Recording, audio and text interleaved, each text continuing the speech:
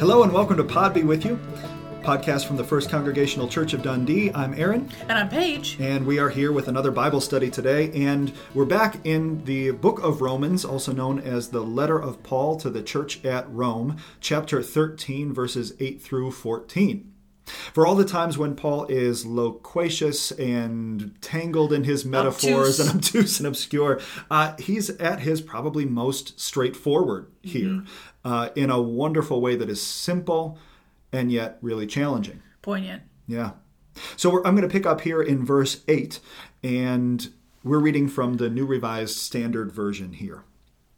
Paul says this, "Owe no one anything except to love one another. For the one who loves another has fulfilled the law. The commandments, you shall not commit adultery, you shall not murder, you shall not steal, you shall not covet, and any other commandment, are summed up in this word, love your neighbor as yourself. Love does no wrong to a neighbor, therefore love is the fulfilling of the law. Besides this, you know what time it is, how it is now the moment for you to wake from sleep. For salvation is nearer to us now than when we became believers. The night is far gone, the day is near. Let us then lay aside the works of darkness and put on the armor of light. Let us live honorably, as in the day, not in reveling and drunkenness, not in debauchery and licentiousness, not in quarreling and jealousy. Instead, put on the Lord Jesus Christ, and make no provision for the flesh to gratify its desires." Well, there is actually a lot in there after all that. There is a lot going on, because there always is with Paul. Yeah. He's working on a lot of different levels. This is a pastoral letter. We've said it before, and I think it's worth reiterating. This is a pastoral letter to a church in a unique circumstance, and he has a lot of different conversations in the letter to the church at Rome about many different issues. We're in sort of the culminating moment now of the letter. He is bringing it all home, and he's bringing it home to this message that sounds a lot like Jesus. There are times when Paul doesn't always sound like Jesus. Here he does.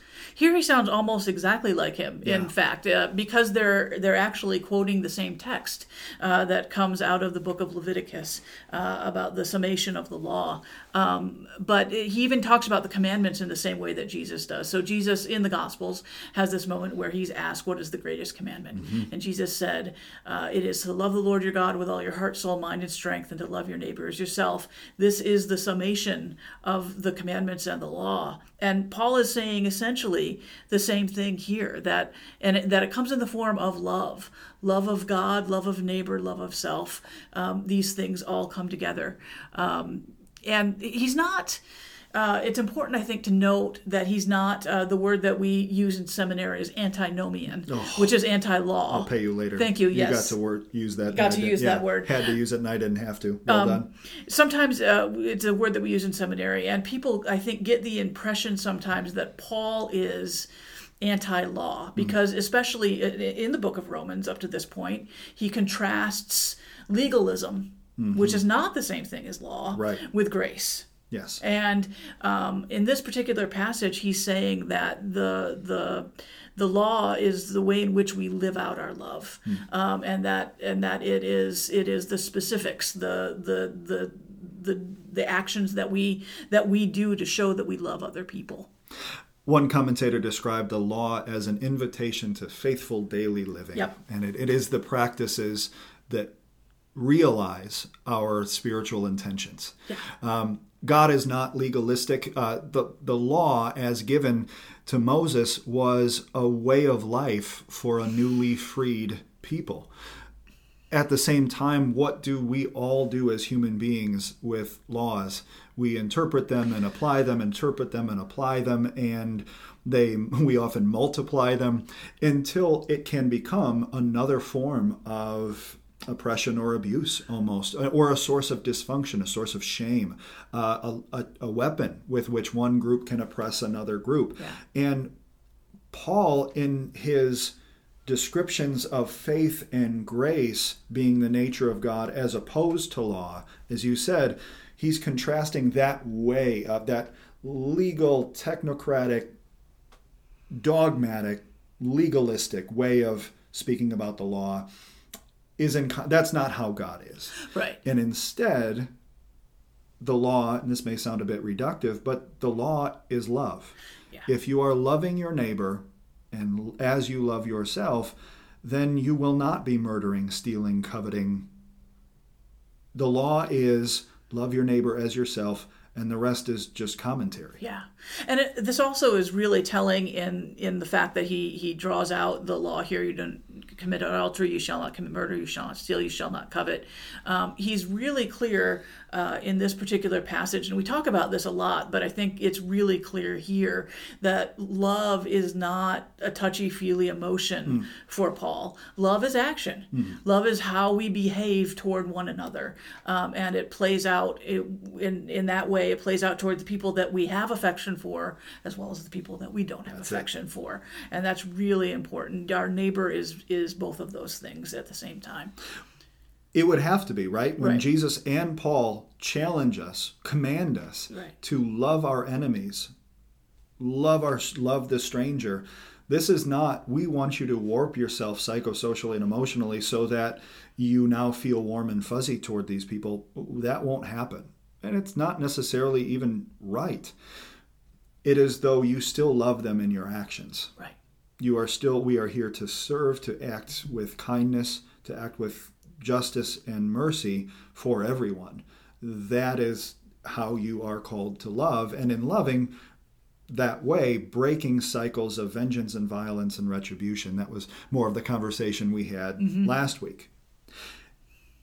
And speaking of that context, you could do worse in our current moment of roiling division and hurt and resentment and violence. You could do worse as a way forward than to simply say, what is our obligation to one another? Our obligation is lived love. Yeah. That's the first word, this owe no one anything. Just prior to this, Paul was talking about what people might, he was wrestling with the question of what do people owe the authorities? What do people owe the dominant culture? What do people owe the government? And he shifts that here. He addresses that. That's a whole different podcast. But he shifts that here to say, here's your obligation. When we say, oh, it's not a financial debt in that sense. It's more about what your obligation is to one another. What's that calling upon you? What's that obligation upon you? And it is nothing except love.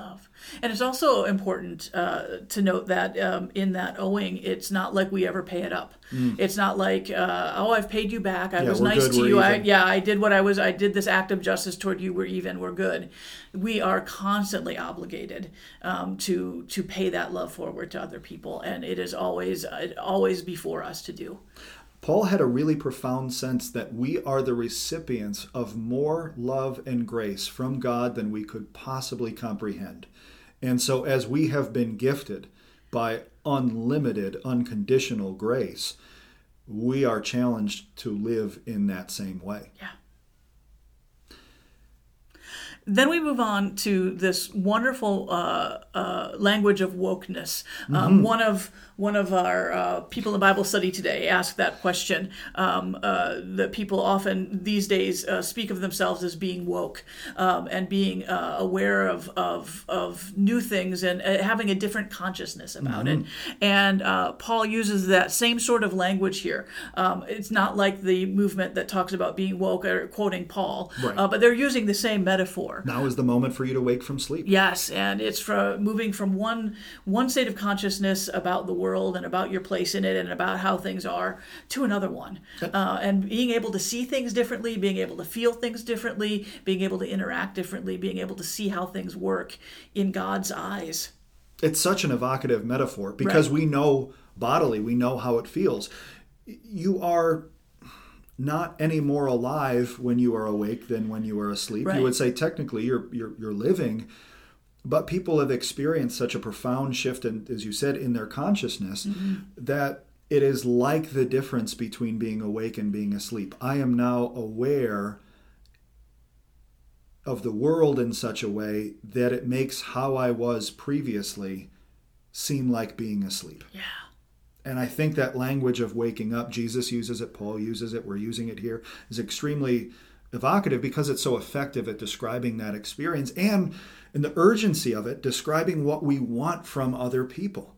Right? There is that sense of if you're awake and other people need to be awake and they're still sleeping, there's the sense that you want to shake them, to wake them up and say, you don't know what you're missing. You don't know what you're not seeing. And we could work this metaphor forever, right? Because that sense of being awake, also, it is not just about this is now joyful and this is more amazing. Actually, being awake opens you up to a lot more pain or a lot more hurt and disappointment and frustration. And yet it is more real life than just sleeping or sleepwalking through all of it. Through all of it. Absolutely. For salvation is nearer now than when we first became believers. The night is far gone, the day is near. And we've talked about this a little bit before. Just a quick reminder that Paul was of the opinion, like many of those first century believers, that Jesus Christ was on his way back any minute now.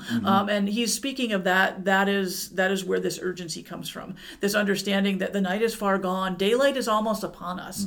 And even if we are not speaking with the same urgency as Christians 2,000 years down the road, there is an urgency there because we are coming up on daylight, and there is still so much work left to be done. And I think it's especially important right now when we're in the middle of a pandemic, when we have all of this racial unrest that's happening in America, when we are so split politically. It feels like the world is literally coming to an end.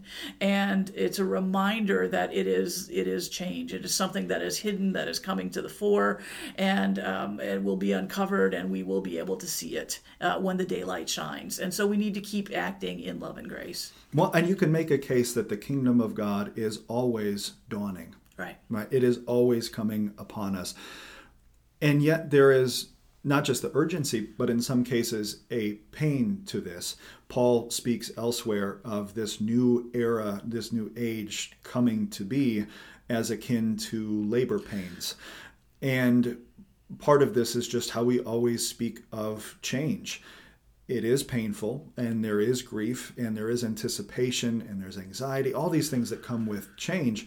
And some people will feel them like death throes. They will feel them like the last breaths of what used to be. And some will hear them as labor pains, painful, but productive, creative pain.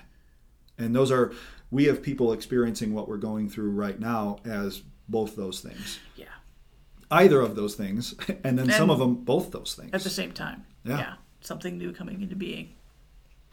Let us then lay aside the works of darkness and put on the armor of light. I will say that it is in these days that language, though not racially charged as it was then, has become more and more problematic over the last several centuries, really, but within this last several years and months here, as Christians in particular have become aware of the ways in which the constant juxtaposition of darkness as evil and light as good has been, though ancient and again not intended this way, has been complicit, both in ways intentional and unintentional in our racial language, and in keeping a group of people other and keeping them down. So we can't read these words. It may be eye-rolling to hear, to say, oh my God, we can't even read the Bible without thinking about that. But we have brought racial consciousness to the Bible and imbued this language, and it is real that if we constantly make darkness the language of danger and the language of ignorance and the language of violence and the language of less than, in contrast to lightness as good and enlightened, quite literally, and all the rest of it, it does have an effect on our consciousness. And it's not just that. It's also the fact that this language has been used. Oh, quite explicitly. Explicitly used in order to keep other people in their place, and to divide and to make people believe that there is this difference between races and light and darkness and that sort of thing. It's become that manufactured construct of race over the past several hundred years. Yeah. And Christians, again, with different levels of awareness, of wokeness, have been, as it were, have been complicit in this. Yeah. So we have to be mindful of this. And yet here it is clearly also an extension of his metaphor of the night and the day, and about the new age and the new moment in which we find ourselves, which is very hopeful language. So, he says, and we get another great Pauline list here, so let us live honorably as in the day, not in reveling and drunkenness, and we get a list here. But it is kind of funny. That translates, though, across 2,000 years. How many of us have lived more honorably during the day than we have lived at night? My mother used to say nothing good happens after 9 o'clock at night. That was her moment she put on it, or that was the time she put on it. But let us live honorably as in the day, which is to say when everybody can see us, and you have to be transparent, and what you're doing is observed, not in contrast, in reveling and drunkenness, not in debauchery and licentiousness, not in quarreling and jealousy. I think we're prone. We talked about this a little bit earlier too. We're prone when we come across these Pauline lists to kind of laugh a little bit because he uses the translation are very old-fashioned words. Well, I even said them in a little bit silly way. Absolutely, like debauchery and licentiousness, right? Who speaks that way anymore? No one. And yet. There's still something to be said for this list. Yes, it's very telling, and it's the difference. It's the difference between self-absorption and self-care. Yes, he's talking about these behaviors. We're not being prudish when we say we shouldn't be doing these sorts of things. What we're doing is saying some of these things are actually antithetical to a healthy life and to a healthy spiritual engagement and all of these sorts of things. Well, and the kind of drinking he is talking about is not one glass socially with friends. Right. He's talking about binge drinking, what we might talk it today. When he talks about debauchery and licentiousness, he's not talking about healthy sex as part of a faithful relationship in life. He is talking about self-indulgence and what we might call today just this endless hookup culture that is about exploitation or abuse or whatever else it might be. So this is, it's actually a pretty specific and timeless list in a way that we are still given to this way of life that leads to death.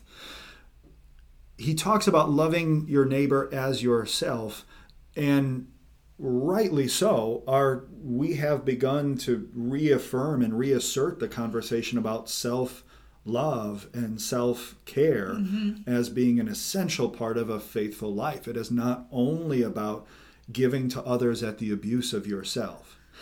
At the same time, self-care is not the same as self-indulgence. No, those are totally separate things. I can do whatever I want. Right. When in fact, these things, reveling in drunkenness, debauchery, licentiousness, quarreling and jealousy, drunkenness, violence, exploitation, carelessness, drama, these are not self-care. These are not ways of loving yourself or your community.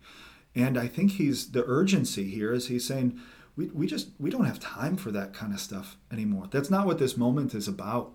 Don't get distracted by this. We have something incredible coming. Yeah. And he ends this way. Instead, put on the Lord Jesus Christ and make no provision for the flesh to gratify its desires. And again, I think it's important to note that putting on the Lord Jesus Christ is this Pauline baptismal language, which he threads throughout all of those writings. For him, baptism is that foundation that he comes back to again and again and again as to the fact that we are a new creation, literally. And he's referring here to the fact that people would go down into the baptismal waters and come up on the other side, and they'd wrap them in this white robe as a sign that they are a new creation, that they're putting on Christ in a very literal sense and living him into the world through themselves. Quite literally in a way that evokes a second birth. Yeah. Coming out again and being wrapped and shrouded again and represented to the world. It is like a second birth. Paul had a profound sense of this transformation. He experienced that, and that's what he wanted from others. And he speaks of this in many different metaphors, a death to self, a rising in Christ. Here it's this difference between waking and sleeping. Yep. to bring it back, and again, you're the one preaching on this on Sunday, so I'm not sure exactly where you're going to go with this. There's certainly plenty of places to go. There's so many different directions to go, and I'm not sure where I'm going with it yet either, actually. That's a teaser, folks. That's what that has to be. Tune in on Sunday at 10 o'clock to find out. But if there's a takeaway from this today, September 3rd, 2020, if we're looking for a way forward, you could still do a lot worse than we are here to love one another in a lived, active service kind of way. Yeah. That sums up all the different commandments. Yep.